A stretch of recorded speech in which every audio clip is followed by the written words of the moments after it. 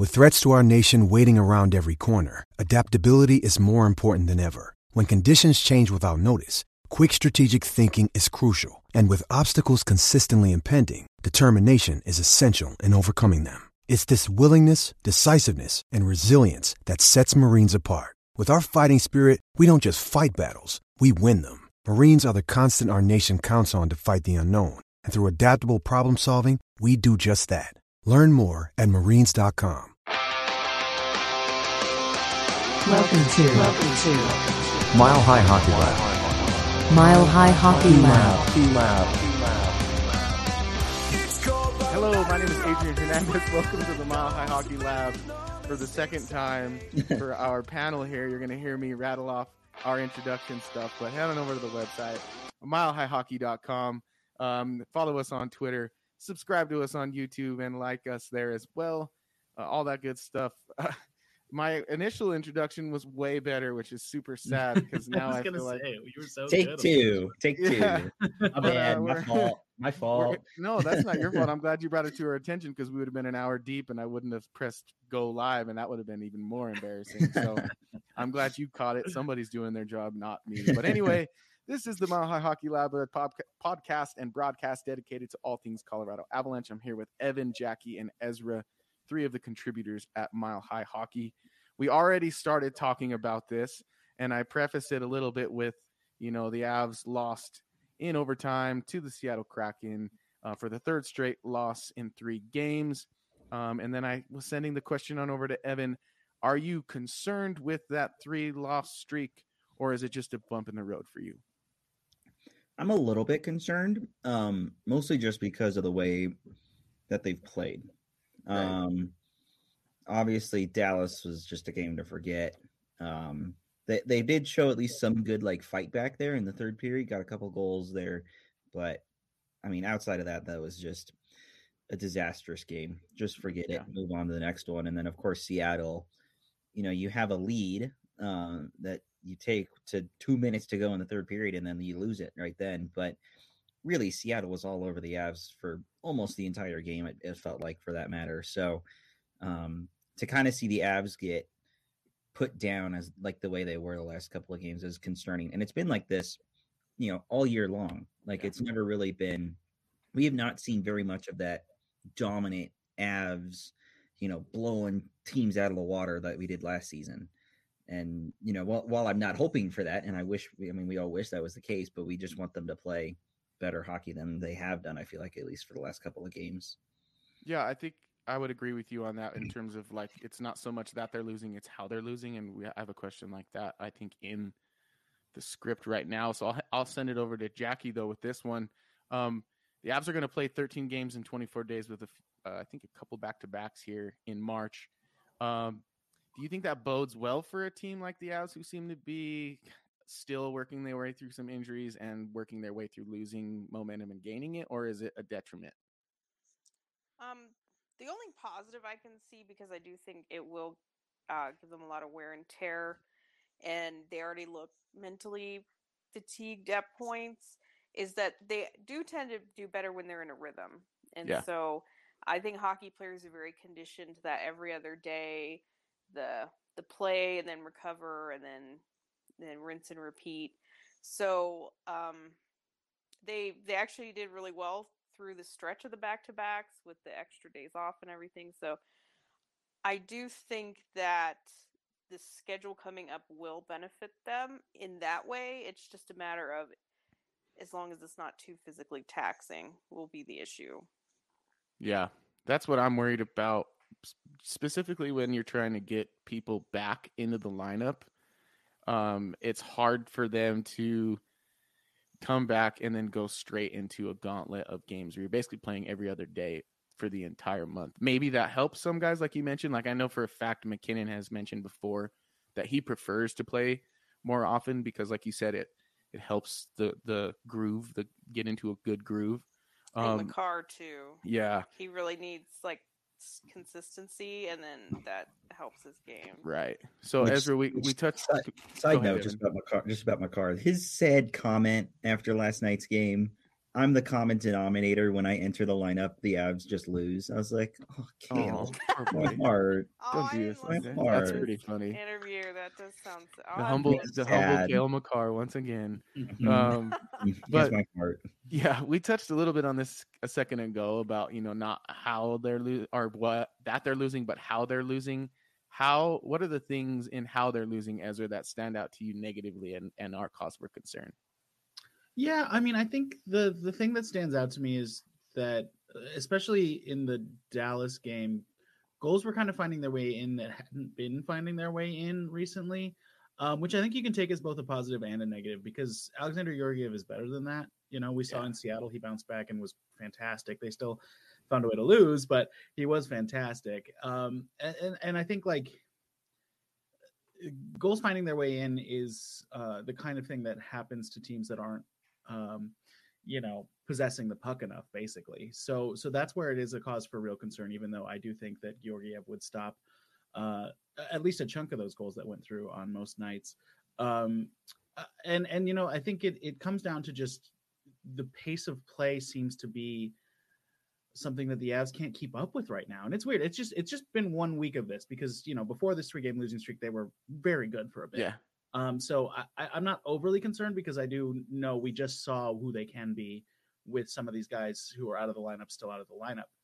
But having said that, if they're slowing down because of it, then because of this long season and because I don't know. I look at what happened and I see a team that thought they were getting reinforcements back, was gearing up for that, and then immediately lost guys again. Yeah. I can only imagine that's emotionally deflating. And then just trade deadline go by when you're expecting maybe some reinforcements and you're not getting those. I could see that being emotionally deflating too. So, I think this team is more who we saw 2 weeks ago than who we saw last week. But last week was definitely concerning. Yeah. Yeah, I totally agree with you in terms of like it was looking like the stars were aligning for a pretty hot Colorado Avalanche team in the month of March with a pretty solid, healthy lineup. And then we saw Manson and Nichushkin and Francouz and Landeskog are still not progressing the way we kind of thought they were. Jackie, do you have updates on any of those guys? Or Evan, do you have an update on any of those guys? No, you go first, Jackie. My comments will follow. I'm trying to think what the latest would be on these guys. Let's see.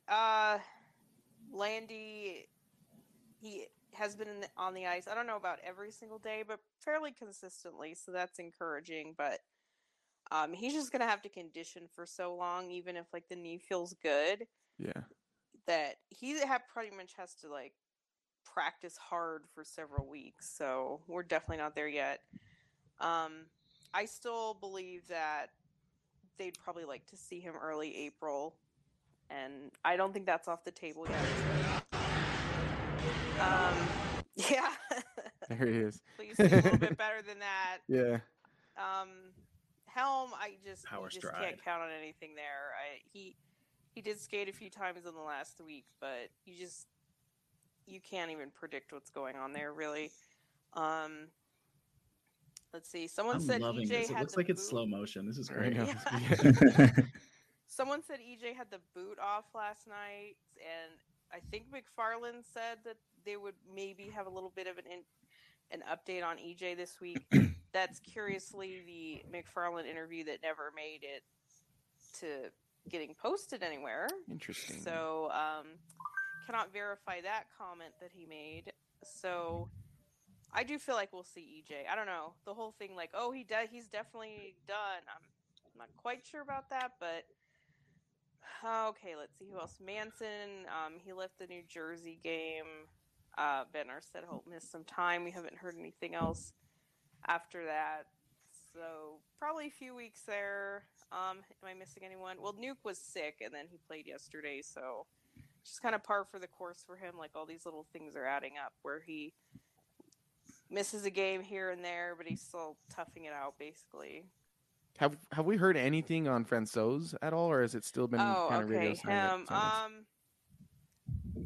think Bednar said 3 to 4 weeks, whenever that was. So how many weeks are we about? Like 2 to 3 now? Yeah. I was gonna say, I think that was 2 weeks ago. Yeah. So it does seem like he's still on track. Like he's at the practice facility. He's obviously not on the ice. So I'd say maybe that's fair. Like within a couple weeks, still we'll see. But yeah, they don't like to give us real updates, so a lot of this is guesswork. But Yeah, I think exactly. that's about where we're at. So I guess to sum it up, Helm, who knows, landing EJ maybe in April sometime. The rest maybe a few weeks from now. So real specific. Yeah, it just feels like everything just keeps getting pushed back. I feel like of patient wife who's waiting to get married, and the groom just keeps changing the day of the wedding. Well, this is where I get into like they need to Yeah. accept reality. Like I said this like 3 months ago. There's no such thing as healthy. Like you just can't keep waiting for it to happen. Yeah, It's that's a like good we're point. waiting for perfection. At some point, you just need to say like, this is about as good as it gets. I mean, honestly, with Nuke At some back point, you got to in- say, "Let's get married in Vegas." Pretty much is what Yeah, I'm hearing. Right. With Mhm. Nuke back in, okay, they're missing Manson. Other than that, this is about as good as it gets. Like you just kind of have to deal with it and move on. Yeah, I hope Evan's not getting swatted. He just got a knock at his door and left. But yeah, that's a good point. Maybe you're right. Maybe I'm setting myself up for failure and hoping that there will be like a long term of having mostly everyone in the lineup. Ezra, do you have anything to add to that? Well, I mean, I think regardless of who's in the lineup, there are so many good players still that Jackie's right. We can't expect full health, so it comes down to just executing with who they have. And I don't know the these 3 games, or at least 2 of these games coming after the deadline where they didn't acquire anybody, is definitely kind of putting the focus right on not bringing in somebody on defense, if I'm being honest. So it's kind of frustrating, but I do think that as guys get healthy and get back into the lineup, things can change. So we'll see. Is kind of where I'm at. I'm not as bullish as I was on Friday. I'll say that. Yeah, I was feeling good on Friday. When we were doing the trade deadline, I was like, oh man, no wonder they're not making moves. Things are going right. And then in a week's time, basically, not even like 3 days, 4 days, Yeah. the outlook seems to have shifted. Not crazily, nothing too intense, but it's definitely been like a little slice of humble pie. Yeah. Yeah, and like I said before, I still believe this team is the team we saw 2 weeks ago, not the team that we saw this week. But there is cause for concern because I don't want to put any. I don't think any of these losses have been squarely on the bottom pair defense in any way. That's a crazy thought, but it is very. It's telling to see a Dallas team that can just throw Brad Hunt to the ground multiple times again in the game, and like, what's he going to do? He's a small dude. He's doing his best. He's a good player, but it'd be nice to have somebody who can stand up to them a little bit. And I don't mean like a Curtis McDermott stand up to them by pretending to fight, but I do mean like, just guys who can dig in a little bit harder than Brad can. And I don't know, just a little bit of another option on that third pair, like a Andreas Englund, for example. Yeah, we man, that bothers me. The old England thing. Not that like. Just to get back for just for a second, it's not that we hash all this, but not that we brought Johnson back. It's that we lost England. Right. In the deal. We can talk about this forever, but yeah. Because McFarland said you can never have enough defense, and then they didn't keep the extra guy around. But what would it have cost if it wasn't England? And then that's what we just don't know. Yeah. Yeah. Right. There's logic to how it happened. It's still like there's a missing piece. It's more than likely the only way they would have done it, or otherwise, I think they would have done it another way. Yeah, I think that's safe to assume. Yeah, I feel like for me, if you have Makar and Taze and Byram and Gerard, and they're in the lineup, like your defense is going to be better than the other teams regardless. Yeah, and like they definitely were missing Manson in the Dallas game because he does bring a little bit of that physical element, and then you didn't have Nuke in that game either, so that really hurts your forecheck. Yeah, so it's truly like all 4 players who are good in front of either net were out. So and Dallas is a team that is very good in those areas. So it's a tough matchup without the big guys. But what probably the concern for me, like post deadline, and not that I wanted them to go get like Max Domi and all their problems were solved, but it's strange to me how Bednar even said that McKinnon and Rantanen did not have their best games, yet he still rode them like mules, played him over 20 minutes. He said that the Newhook line was good and Malgin scored, and they took 2 shifts in the third period. So we're back to like totally I don't want to say mismanaged, but just it's so lopsided. And we're past the deadline here. Like, this is the reality you have to accept. The only forward you might get back is Landy. Like, this is your group, and we're back at like marginalizing the entire bottom 6. Yeah, which you would think that's who you want to get going heading into the playoffs, because as it always turns out, those are the 2 lines, especially the third line, I feel like, that usually have like those weird impact goals. Look no further than JT Compher last year in the playoffs. So it's cause for concern, but I think, like we've all said, the team as is, I think they have what it takes to compete. I think any team with Nathan McKinnon and Mikko Rantanen has a puncher's chance.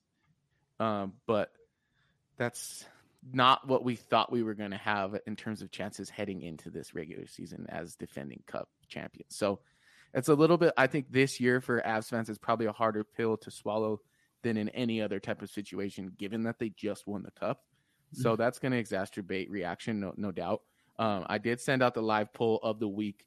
And if you don't know, we send out a live poll every week on Twitter just to kind of get a beat on what fans are thinking. You can follow us at MHH_lab.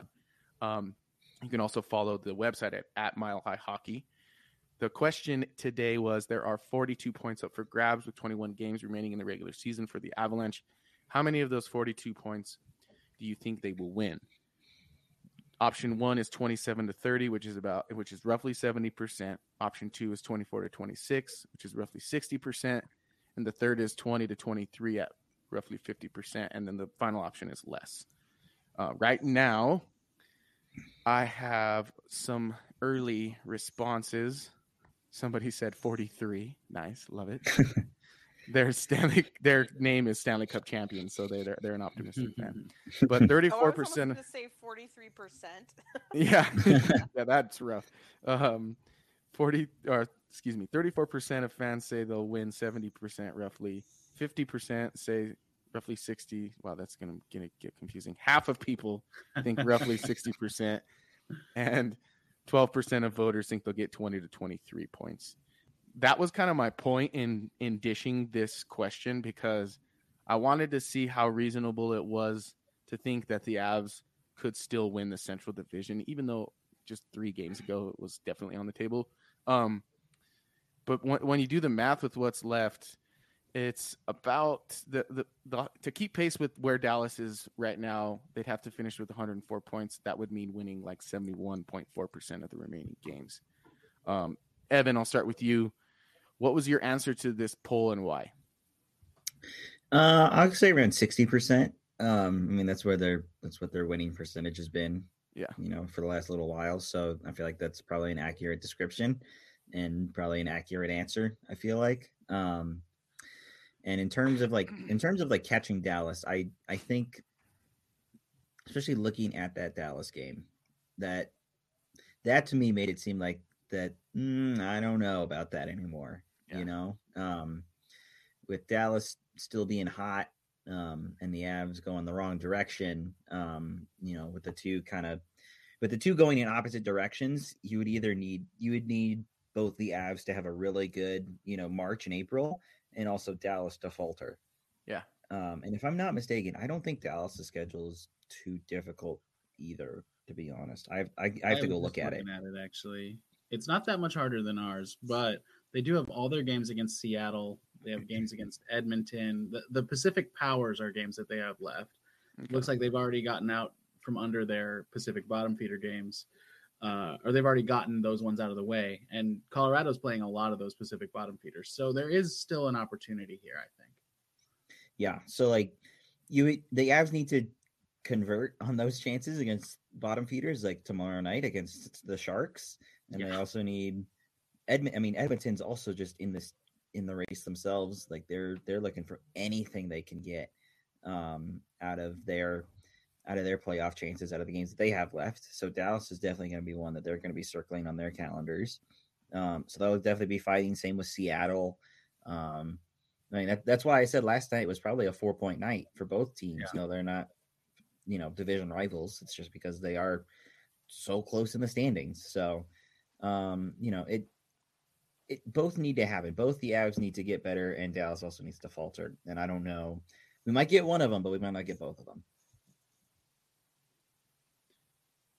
You're muted. Yeah, I mean, Adrian. looking at the schedule one more time, looking at ours now, at Colorado's, the big games for Colorado against, like, other than games they have to win against beatable teams, but the big games are Toronto in about a week, and then Dallas at the beginning of April. There's a bunch of games mixed in there that are against winnable teams, and some that are against playoff bubble teams, like an Ottawa or a Pittsburgh. But the real strong teams, there's only 2 games between now and the next Dallas game that look like that, which is the Kings, I guess I should include. Yeah. The Kings later this week, and then that Toronto game, and then after that Dallas game, it's San Jose, Los Angeles, Anaheim, Edmonton, Winnipeg, Nashville. So there's a lot of winnable games on this calendar for Colorado. Yeah, Dallas, on the other hand, they've got a bunch of, like I said, the Pacific Powers. They've got Seattle, Calgary. All their games against Seattle and Calgary are still yet to be played. It looks like. Wow. No, they've played one Calgary game. And then they've got Vegas as well, and some of those same Eastern middling teams. So it's possible. It's possible. Yeah, and that's interesting. That's a little bit of a deeper look too, because like if you look, like you said, at the Avs schedule in the next coming weeks, it really is like Arizona, Pittsburgh, Chicago, Detroit. There's a lot of Ottawa and Montreal in there too. So yeah, the Avs have the matchups to possibly get into the 70% of points area. You know what I mean? But yeah. I still think 100 points gets you in, or even 98 points gets you in. So people who are concerned about the Avalanche not making the playoffs altogether, Jackie, what's your reaction to that? Oh yeah, I think they'll make it because. It's kind of between Calgary and Nashville, and Nashville's over Calgary now, and so there's just no way the Avs are worse than Nashville. I refuse to believe it. So you're really only worried about Calgary, and they're really sinking. So I think they're a pretty good bet to make the playoffs. I mean, just even their point last night moved them up from the second wild card back into a Central Division playoff spot. So, unless they really went on a losing streak, I don't think that's really on the table. So I guess in some way that's, I don't want to say easier, but just takes a little bit of the pressure off that they're not going to have to do anything crazy to really solidify a playoff spot. And for the record, I also think about 600 as 60% winning percentage. Yeah. That's because that lines up, like Evan said, with what they've done so far this year. I wonder, I'm hoping it dances in between those two brackets, like a 65. If you get a 65, I think you can end up with the second seed in the Central. And obviously that only matters in the first round, but it matters in the first round. And I think the first round might prove to be one of the more difficult playoff series for the Avalanche, just based on the way it's shaking up in the West. So, because it's looking like they'll either play Minnesota. They'll probably play Minnesota, right? That's what we're looking at. It's probably should they tank for wild card 2 and play against the Pacific? Yeah, that's a. Now we're talking NBA. Now we're talking NBA stuff here, because they actually do things like that to position themselves differently in the playoffs. I don't know that we've ever heard of a team tanking in the NHL for playoff position. That's an interesting theory, Jackie. Yeah, it's mostly a joke, but But yeah, I agree with I- you. Like, it would be nice if they could avoid Dallas in the first round, which if they do, at least stay out of the bottom spots, they should. Like, third in the division should avoid that. So, it's interesting because Winnipeg has faltered so much, and now would that be a good matchup? Maybe, maybe not. And then, like you were saying, Minnesota would be the other option. So I guess at this point, I'd rather do Winnipeg than Minnesota, but same. we'll see how the rest of the 6 weeks go. Ezra, you didn't look all that concerned when she said Minnesota over Winnipeg. Neither of You them scare know, you? No, neither of Yeah. them scares me. But I also said Dallas didn't scare me last week, so what do I know? It's funny. I watch so much Avalanche hockey that I don't have. I couldn't possibly watch all the other teams. So my perceptions of teams sometimes are from 3 years ago. Or the games that we play against them. I mean, I know the Avs Yeah. have played Minnesota pretty well this year. They had trouble with Winnipeg the first two, but obviously the last one went pretty well. So yeah, I guess I think the rivalry makes a playoff series like that against Minnesota closer and tighter. Doesn't mean that I necessarily think they'll lose to them, but just when you add emotion and the rivalry aspect, I think it becomes a little bit more of a coin flip, and I don't know if that favors the Avs. But like I said, not that I don't think they're as good as Minnesota, because the talent and the team that they are should be able to beat them in a series. Just it's weird, we haven't played them in I don't think we played them in a series since the Miracle year, right? Yeah. Since So- McKinnon juked Homeboy out of his socks. Yeah, so it is kind of funny how it's just lined up that way with that. The Avs never played Minnesota, so maybe it's finally time for that. But Yeah, it just feels like they're going to have to beat Minnesota and then Vegas and then Dallas because they haven't, right? yeah, It just, it would I be could like totally the see second that. version of the Revenge Tour. yep. I could totally see that. I'm trying to think who did Tampa play in their 2021 run? They had, and I always had Vegas and then Montreal because of the weird last two line, yeah. rounds. But who were their first two rounds? I was supposed to say Nashville in that weird division. I thought Nashville had Carolina in the first Maybe. round. Then Yeah, the Islanders. No, I'm pretty sure they played the Islanders. Yeah, they did. That You're sounds right. sound right. The Islanders sound right, and then I want to say like Columbus because I know Columbus was in it at that time. Them, and they never got the revenge for the sweep. No, they did because they beat them in the bubble. Tampa beat Columbus in the bubble. Oh, they did? Okay, I'm wrong. Yeah. So yeah, I think it was in that order we just described. Something like that. I don't know. I'm trying to think It was personally. I've got it in front of me. It was Florida, Carolina. Florida. Oh, it was Carolina. The Islanders. Wow. Okay, I'm glad I Oh, remember. no, Montreal played Vegas. That's right. Yeah, 'cause- Montreal played God, Vegas. Yeah. That's much I forgot about that playoffs because we don't talk about It's that. just so But- messed up. Yeah. Just so Yeah, backwards. so back up, so messed up. But I'm trying to think of like the Avs this season as Tampa 2021. That's what I'm trying to picture them as right now. Of like, because Tampa, they obviously had their challenges with the injuries. They didn't have. We could Kucherov really all use like a year, 30-day break right now. or that too. It's like they had the two weird ones. They had Yeah. the bubble playoffs and then the Mhm. weird division playoffs. Yeah. So I know, of course, those are very different circumstances, but I'm also just trying to think in that mindset of like, yeah. If Tampa did this, we can too, right? Yeah. Fighting the injuries, probably going through some of the hardest teams. I mean, when you look at Tampa's That's run, Pretty much Florida, the Eastern Carolina, Gauntlet, Yeah. yeah, Well, they Florida, haven't won the Carolina. division in a while, right? Like that year they got swept by Columbus. Wasn't that the last year they won the division? Yes. Yeah, that's right. in that wild 2019 playoffs, but So yeah, Yeah. it doesn't even matter to them to win the division. I think that's the takeaway that you can have to like compare us to them is Yeah. it doesn't really matter. They don't need the top seed. They don't even need They're going to home play ice. Toronto, and we know it. You know what I I mean mean? that look at how Tampa's done the last couple of days. Yeah. I have Steven Stamkos on my fantasy team, and I'm just like, oh, they've God been terrible. damn it. Yeah. but Wonder No. if they're tanking to not play Toronto in the first round.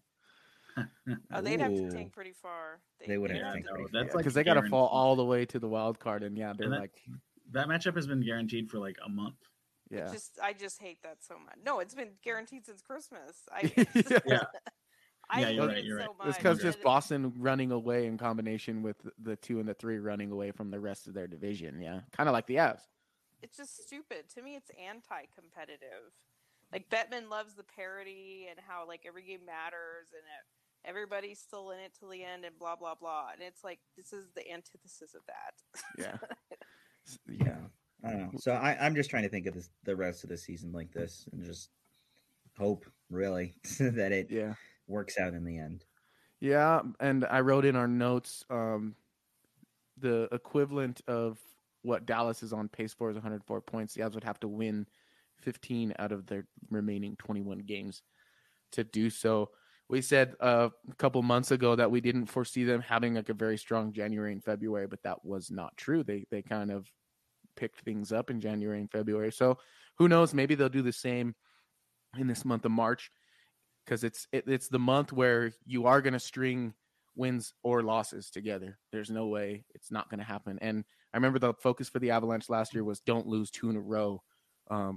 That's been left behind a little bit this season. So you could tell that their outlook is probably a little different too. I think I'm pretty optimistic though. I think the Avs have, like I said, when you have McKinnon and Rantanen and even I would argue Georgiev, you've got a puncher's chance, because we saw Georgiev kind of come to life in his rebound game against the Kraken, and if not for him, that probably would have been not even as close of a game, and they probably wouldn't have gotten the overtime point. So I'm optimistic. I would tell fans just to take it easy and let it play out, because it always does. We'll move on to our conversation about the new guys. One of them not so new, but new this season in Jack Johnson, and then Lars Eller, number 20 for the Colorado Avalanche. What are your thoughts on Jack Johnson's return, and how has he played so far in your mind, Jackie? I think he's been all right. He's played a lot, which I don't even think he really played that much when he was here last year. Like, I know in the playoffs he was definitely around to like 8 or 9 minutes. I wasn't expecting that, but I wasn't quite expecting like 19 either. Yeah. I thought he maybe more in the middle, like 14, 15 or something like that. So that surprised me a little bit. I think he's done all right. I think they are kind of asking a lot of him in some ways, especially with now Manson's out again. Like, they definitely do need him. So, like I said, I think he's been all right. He's made some mistakes. Like, it probably is hard to, like, recondition the Chicago Blackhawks out of him. Yeah. What about so- Eller? What do you think of him? Eller's tough because I doubt he was brought in to be really flashy or make a lot of plays, but he just hasn't jumped off the ice to me at all. And, like, it was a tough situation in playing in the very first game when he just showed up. And, but I don't know. It is hard because they've lost every single game. So it's really hard to be like, It's wow, been going this guy's great. really Yeah. good. Yeah. But I am a little bit concerned that he's kind of slowed down, and Mm-hmm. I just don't really see him making plays. And if he's going to play center, you'd at least like to see a little bit of playmaking, especially considering, there's not a ton of skill in the bottom six. So I guess especially considering what they paid, I hope for a little bit second more. rounder. Like, we're not just looking at like a fourth liner here. Like, they brought him in to play some real minutes. So I would like to see some offense at some point. Like, he scored 1 point this calendar year. It's a little That's scary. concerning from Yeah. the offense standpoint, but I'm not writing him off, not at all. It's like I said, it's been a tough week and situation for him, but if you paid what you're paying him and you're going to play him the minutes, then hopefully, he can make that bottom six a little bit better. Yeah, Jackie, you mentioned that he's not really playing to like the worth of the second round pick. I think it was in 2025 that he was exchanged for. Evan, do you think that that's true? And if it's true, what does a performance that's equal to that value look like for Lars Eller in your mind? Yeah, I mean, Jackie already said it pretty well. He has not lived up to standards. And, I think it's funny. Jack Johnson, Jack Johnson, Lars Eller, they both come to the Avalanche. Oh, we're gonna do so well. Oh, it's gonna be awesome. We're joining a new team. They're super good. Immediately lose their first 3 games. So maybe they're just like the bad luck charm or something. I don't know, but like I don't know. I think definitely for the price that we paid for Eller, and especially when you look into the other move like Nick Menino, I pointed that out in our roundtable today. Like the price that was paid for him, Right, a seventh. That's a really good price. That's a really good deal, and that's it in my mind thinks that they overpaid for Eller a little bit, and so when you look at what to get out of him, because that's the tough part, I feel like, because you talk about like getting the playmaking in the bottom 6, right, and like trying to create from down there and get scoring from there. He's almost trying to be like a mini JT Compher from last season, I feel like. And the two I feel like they don't correlate well together. Like you can't really compare Eller to Compher. Like I feel like there's just such a big gap there between Compher's second line play and then Eller down there on the third line. So that's definitely concerning. Maybe, and like I said, it's only been 3 games for Eller and they haven't been great. In his first game, I kind of just pushed that one aside because he showed up half an hour before the game started at the arena, coming straight off an airplane. So, hopefully the next week looks better. I would like to see him get, at least probably like an assist or something like that. Maybe he just hasn't found the right pairing. And I know that Bednar too has kind of been shaking up lines a little bit, especially last game against Seattle. So, maybe just trying to figure out the best fit for him still. Too. I also feel like, considering what they paid, that he's a re-sign candidate. Now he obviously has to earn it. Yeah. But I kind of think that was their thinking, especially since they don't want to let Manson go after bringing him in, and he could have definitely just been a rental. So I hope he's good enough to re-sign, because that means he plays better. Yeah, I hope so too. I didn't think about that. I mean, Eller's what, 33, right? Yeah. I feel like he'd be like a mini Helm.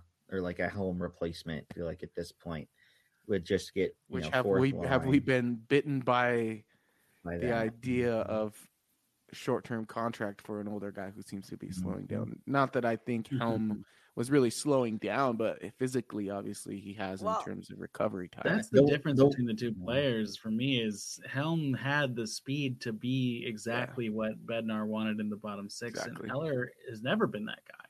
So. Hopefully Eller doesn't have off-season surgery. Yeah, exactly. Hopefully he becomes more of the Andrew Cogliano 1-year signing, because he's been good. I've thoroughly enjoyed Cogliano down there. Like that was a good 1-year deal. I feel like especially when they signed both players back in the offseason, I would think that they would go with Cogliano over Helm, but they went with both. Right. And I was like, okay, whatever. I guess we'll see how they do. Obviously one has fared a lot better than the other. And one has had off-season surgery. And the other one didn't. Ezra, Evan mentioned that like maybe it's a matter of him not finding the right line mates. Is there like an ideal line that you see him, or a group of individuals that you see him with? It's tricky because I feel like what was working about the third line with Newhook at center between O'Connor and Cogliano was speed, really, and that's something that Eller doesn't bring. So I like that line. I would be interested to see what that line looks like together again. Mm-hmm. I liked what they tried with Malgin and Newhook and Rodriguez yesterday. I don't know. I haven't looked at the stats yet to see how it did.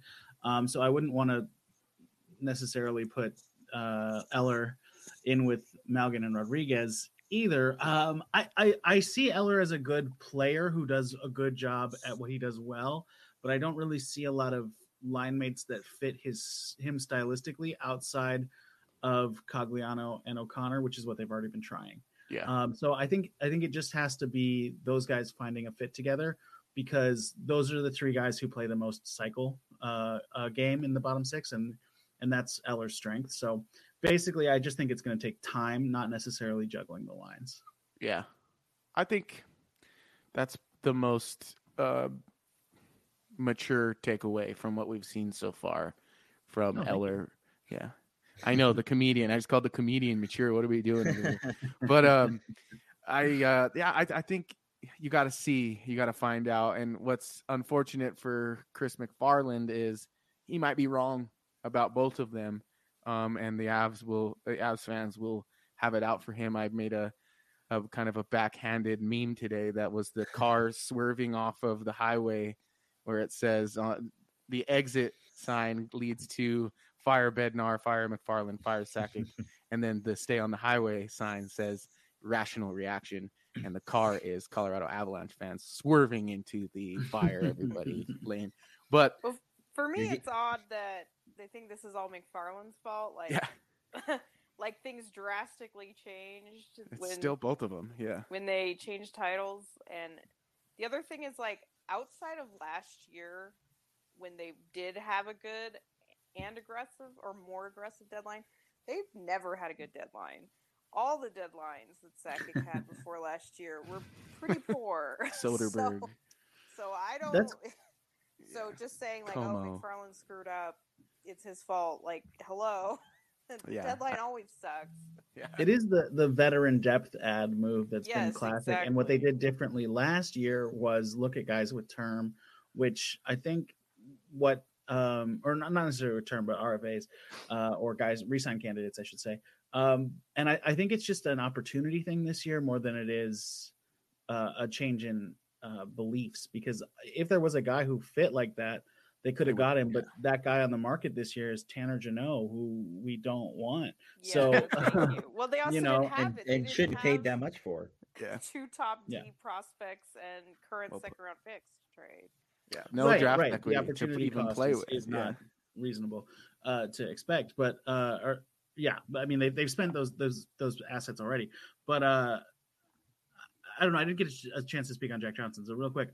Yeah, he's been fine. I mean, he turns the puck over every once in a while, but also he every time pretty much recovers and like dives and pokes it away. So you don't obviously want your defenseman having to dive every shift, but he's done a good job out there, I think. And he's been exactly who I would expect. Yeah, you see the totally veteran moxie in that recovery to mistakes, which I think is what makes a veteran a veteran. It's like you're gonna have those blunders every once in a while, but it's how you respond to them that basically earn you a long-term career in the NHL. So that's a good assessment. Evan, I didn't have you mention anything about Jack Johnson. Do you have any comments? Yeah, I was gonna say, Ezra touched on it really well. That he's been good defensively. He's obviously been asked a lot of. I'm in the similar boat with Jackie. I didn't expect him to be playing almost 20 minutes a night. But just because of the state of the Avs defense, I guess that's just kind of how it is. And I feel like if Bednar is going to trust anybody to do it, it would be him. Yeah, But for a veteran, he fits the system pretty well. Like a lot of guys at his age, the end of their career, might not work at all in the system. Like it even took Manson quite a while to really get indoctrinated into the system and be able to execute it. So I can also see from that standpoint, you just know that it's so funny. Like Jack Johnson is this punchline outside of our circle, and his analytics are pretty terrible, but he just works in this system. We have seen far worse. Like if anybody has experience watching terrible defensemen, it's us. So no, I mean you're exactly right though. Like, and don't remind me if he's doing exactly what he's doing and needing to do, then great. I would have liked to see him finish that chance that he had last night against Seattle, where he just mishandled the puck, right there in the slot. Because boy, could you have imagined coming back? Like I know. I don't know if we've discussed that his like career shootout percentage is like 42%. It's like ridiculous. Really? Wow. Yes, like when he was with Columbus, that's amazing. Took quite a few shootout attempts. So I'm not talking about out of like 7 attempts. No, he's up there in like 30 attempts or something like that. Like when he was with Columbus, that was actually something that they went with, and it worked. So that also explains how he's able to score that first goal against Chicago last year. Like he's got a breakaway move or something. So it is possible. We saw it against Chicago. That peak Jack Johnson, was like the prototypical offensive defenseman. He was so good in his prime. It's really easy to forget that. It doesn't surprise me that it does surprise me that he's taken any shootouts in the last, Right. decade, but it doesn't surprise me that his shootout percentage would be high from back then. I couldn't believe it when I saw that. I was like, is this a typo? That's crazy. No. I mean, he was traded 1-for-1 for Jeff Carter, who was a superstar. Like he was a good player. Yeah. Wow. That's okay. True. I didn't even think of that. Would Jack Johnson have featured in the shootout if they'd gone to a shootout last night against Seattle? No, but I think, But I think if it 15 ever years got ago, yes. Past 5 or 6 deep, I mean, either him or Nieto, like, options are going to dwindle pretty quick, so why not? I honestly might take Jack Johnson over Matt Nieto in a shootout. I honestly might. Nieto would come in slowly down the wall and just shoot it. Probably.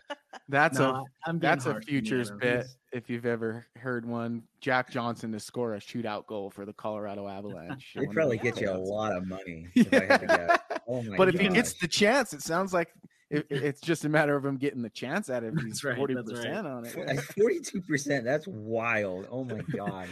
That's gonna be in some NHL trivia like for like 20 years down the line. Yeah, I'm gonna write it in this crappy book. what was Jack Johnson's shootout percentage? And there's gonna be like, I don't know, there's gonna be 69%, 2%, 42%, and like, I don't know, 15%. And people are going to say 15 or 2% out of the very few chances that he got. So if it happens, you heard it here first. Thanks to Jackie, who dropped the information on us. And thank you, folks, for listening and tuning in today. This is the Mile High Hockey Lab here with Adrian, Ezra, Evan, and Jackie. I'll have Mosier tell you guys who we are real quick. Get the whole name right.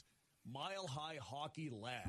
Now, I don't know what that means. That's us. That is us. I had to get, that's a backhanded way of getting Mosier to say our name, but I figured it out one way or another. So before we end the show, I just kind of wanted to do an open-ended segment. I know, Ezra, you mentioned in our chat that you had some words for a certain person's performance against the Dallas Stars. You want to start with that? Oh, sure. Oh my God. That Dallas game was Dennis Malgin's worst day as an adult. I don't understand what happened there. The goal where he literally has it on his stick and tries to clear the zone, and then it just doesn't, it's there. And I think it's like Ty Dellandrea or I don't know, somebody who's not even good for Dallas just is like, oh, I'll tap that in. Thank you.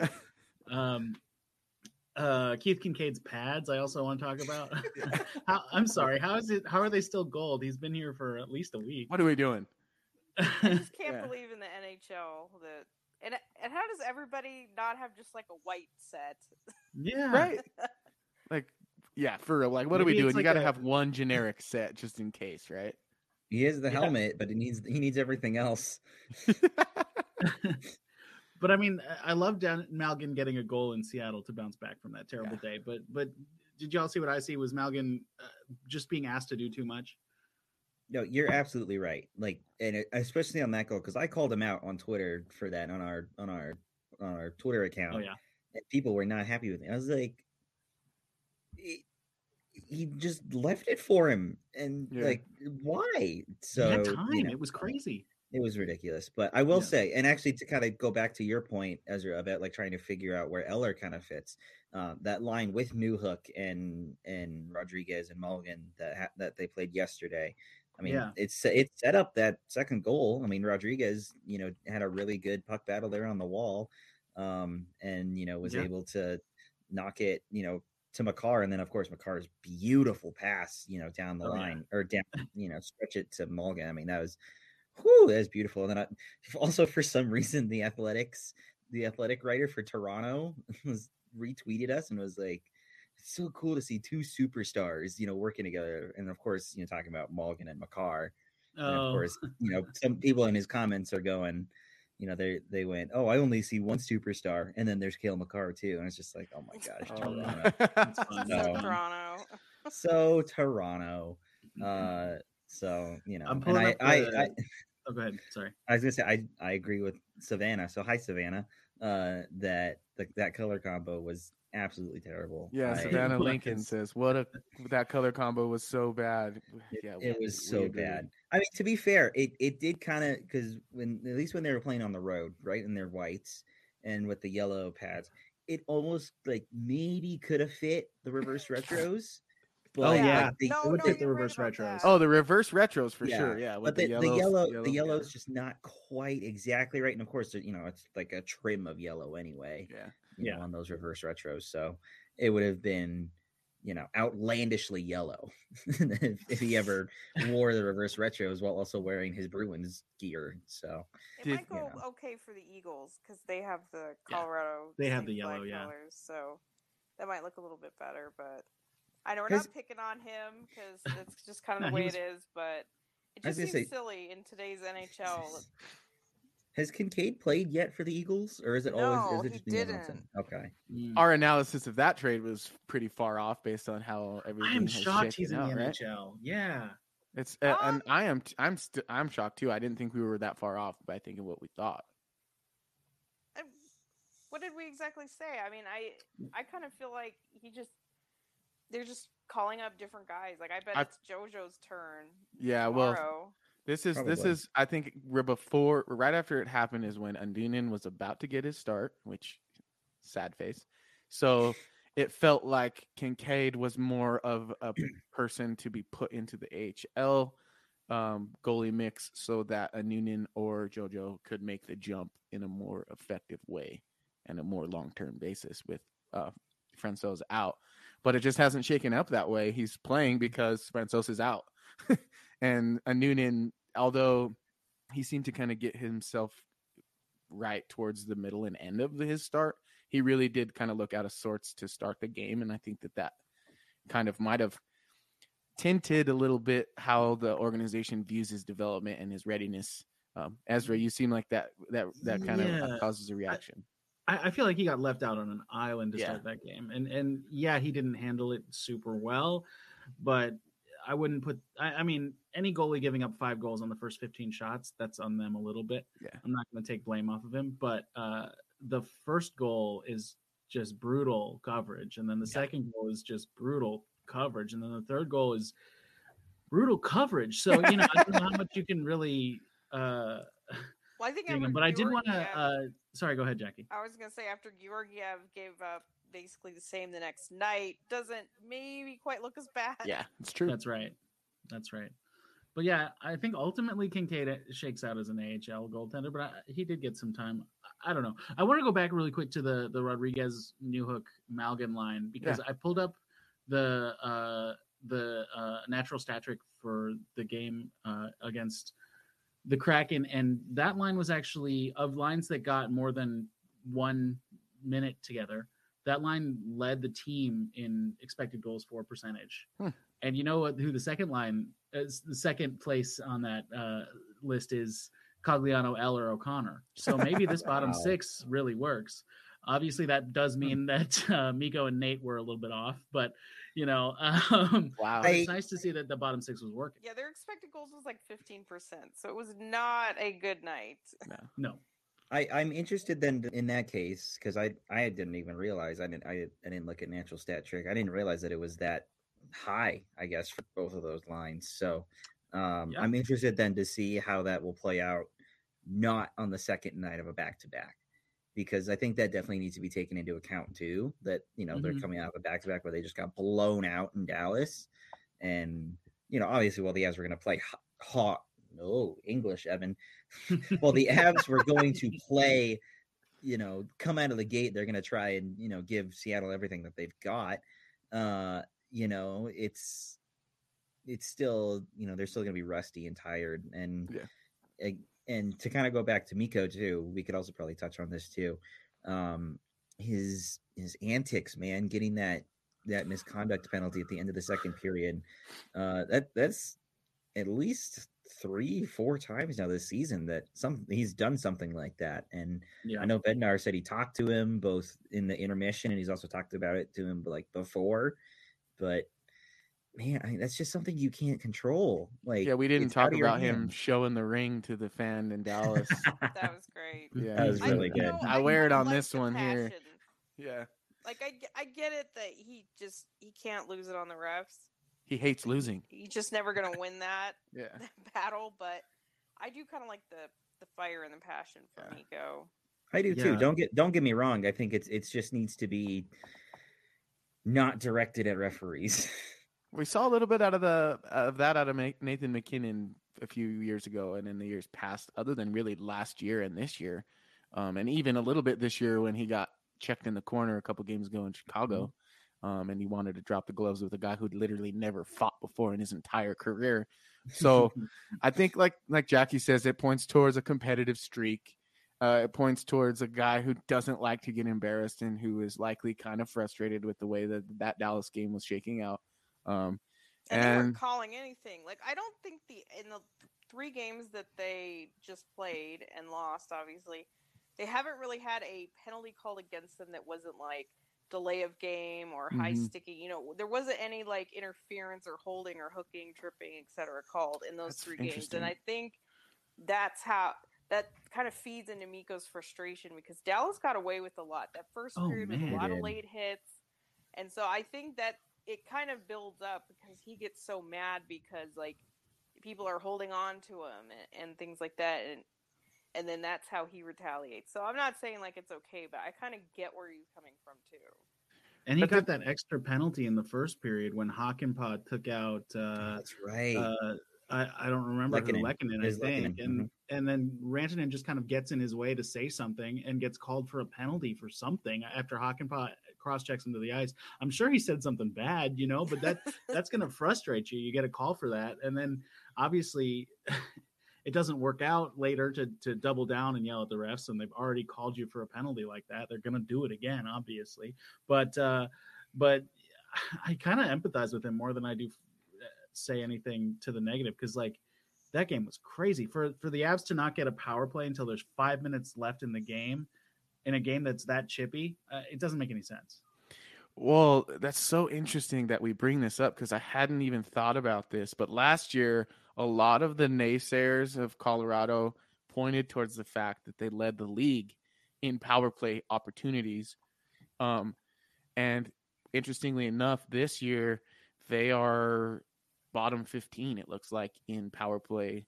5, 6, 7, 8, 9, 10, 11, 12, 13. Yeah, they're 14 from the bottom. So they're definitely bottom 15 in power play chances. Is it as 18th? Yeah.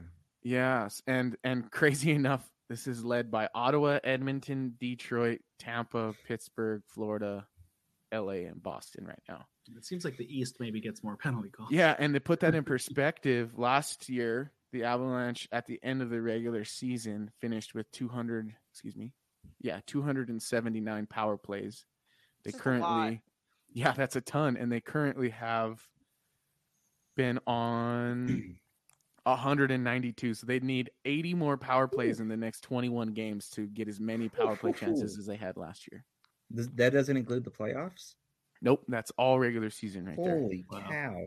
So that's ridiculous. Why? Landeskog draws a lot of penalties. I guess, right? He does. He does draw a lot of penalties. Jost, that's real. That's he did. No, because Jost is for real.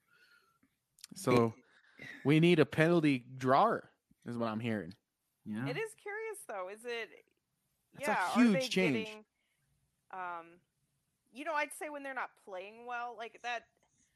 That's part of it. That's part of it. Like the New Jersey game, skating I'm not well. as, maybe they didn't play that game as well. But the Dallas game, like Ezra said, there's no way that Dallas did not commit an infraction, no infraction in that game. No. So is it, when they are playing well, because they've had stretches this year where they played really well and their speed should draw them power plays. Yeah, always, right? So we're looking at the balance of the season thus far when they've basically played more good than bad, and there is such a deficit. So it is interesting, like, are they getting called differently? Because the talent's still there and the speed and everything, so you would think that, like, I wonder, that would still happen. Does winning change the way refs view you? I think so. Yeah, you know what I'm saying? It's not supposed to. Refs are supposed to be impartial, but they're not. They're humans. No, they're not. Yeah. It's like, I wouldn't be surprised at putting myself in their shoes. It's like, you guys have been there, done that. I don't need to give you anything. Yeah. And especially, like, I feel like specifically with Rantanen, he has been doing this all year where he yells at refs and, he does a lot of chippy stuff and then gets mad when he gets called for it. Yeah, and chippy stuff gets done to him and he gets mad when it doesn't get called. And he's not wrong. Like I said, I'm empathize, but also if a ref is going to see a guy slash a guy and then get slashed and be like, hey, why didn't you call the slash? The ref's not going to give you any benefit of the doubt. He's like, come on, idiot. I see what's happening. You know? So I don't know any stats about Rantanen specifically drawing penalties changing or anything like that, but I wouldn't be surprised if he's getting a lot less calls than he used to. And it definitely seems that way just thinking about it right now. Good point. I think to add to your point, Adrian, just about referees not wanting to help because you won. I was going to say a few words. Game 4 and Game 5, John Cooper. Yeah, exactly. Yep. Too many men on the ice. But I will tell you this. It's been wonderful talking Avalanche hockey with you three today. In fact, I would go as far as to say as it's... Colorado, you guys have been fucking amazing for the last 10 years. Yeah. How sick are you guys going to get at those drops? I'm like regretting never telling you about StreamYard. How dare you show me StreamYard? Don't worry, I'll change it. I'll get a couple more. I'm kidding. It's fun. I love it. It's great. I was in the crowd when Landy said that, and I loved it. I didn't even Me too. care I that recorded that. I didn't even care that my dad was next to me. I was, we were both just loving life. So I'm never going to get sick of it. Don't worry about it at all. Yeah, I'm 100% kidding. It's great. Yeah. No, I never take you seriously, Ezra, unless you have that really serious look on your face. But yeah, thank you three for joining me. This has been the Mile High Hockey Lab, our 18th installment. I titled it March Mania because I feel like I can't say March Madden anyway. Yes. Copyright. Good night. But yes, thank you for March listening. McDonald's. To our March McDonald's broadcast. We will be back with you next Monday at 3:30 Mountain Time. Hopefully, if that's not the case, we will inform all of you. Be sure to like, subscribe, and check us out on Spotify and Apple Music. We are there in our recorded form. And go Colorado Avalanche. We'll see you in about a week. Lovely people. Mile High Hockey Lab. Mile High Hockey Lab.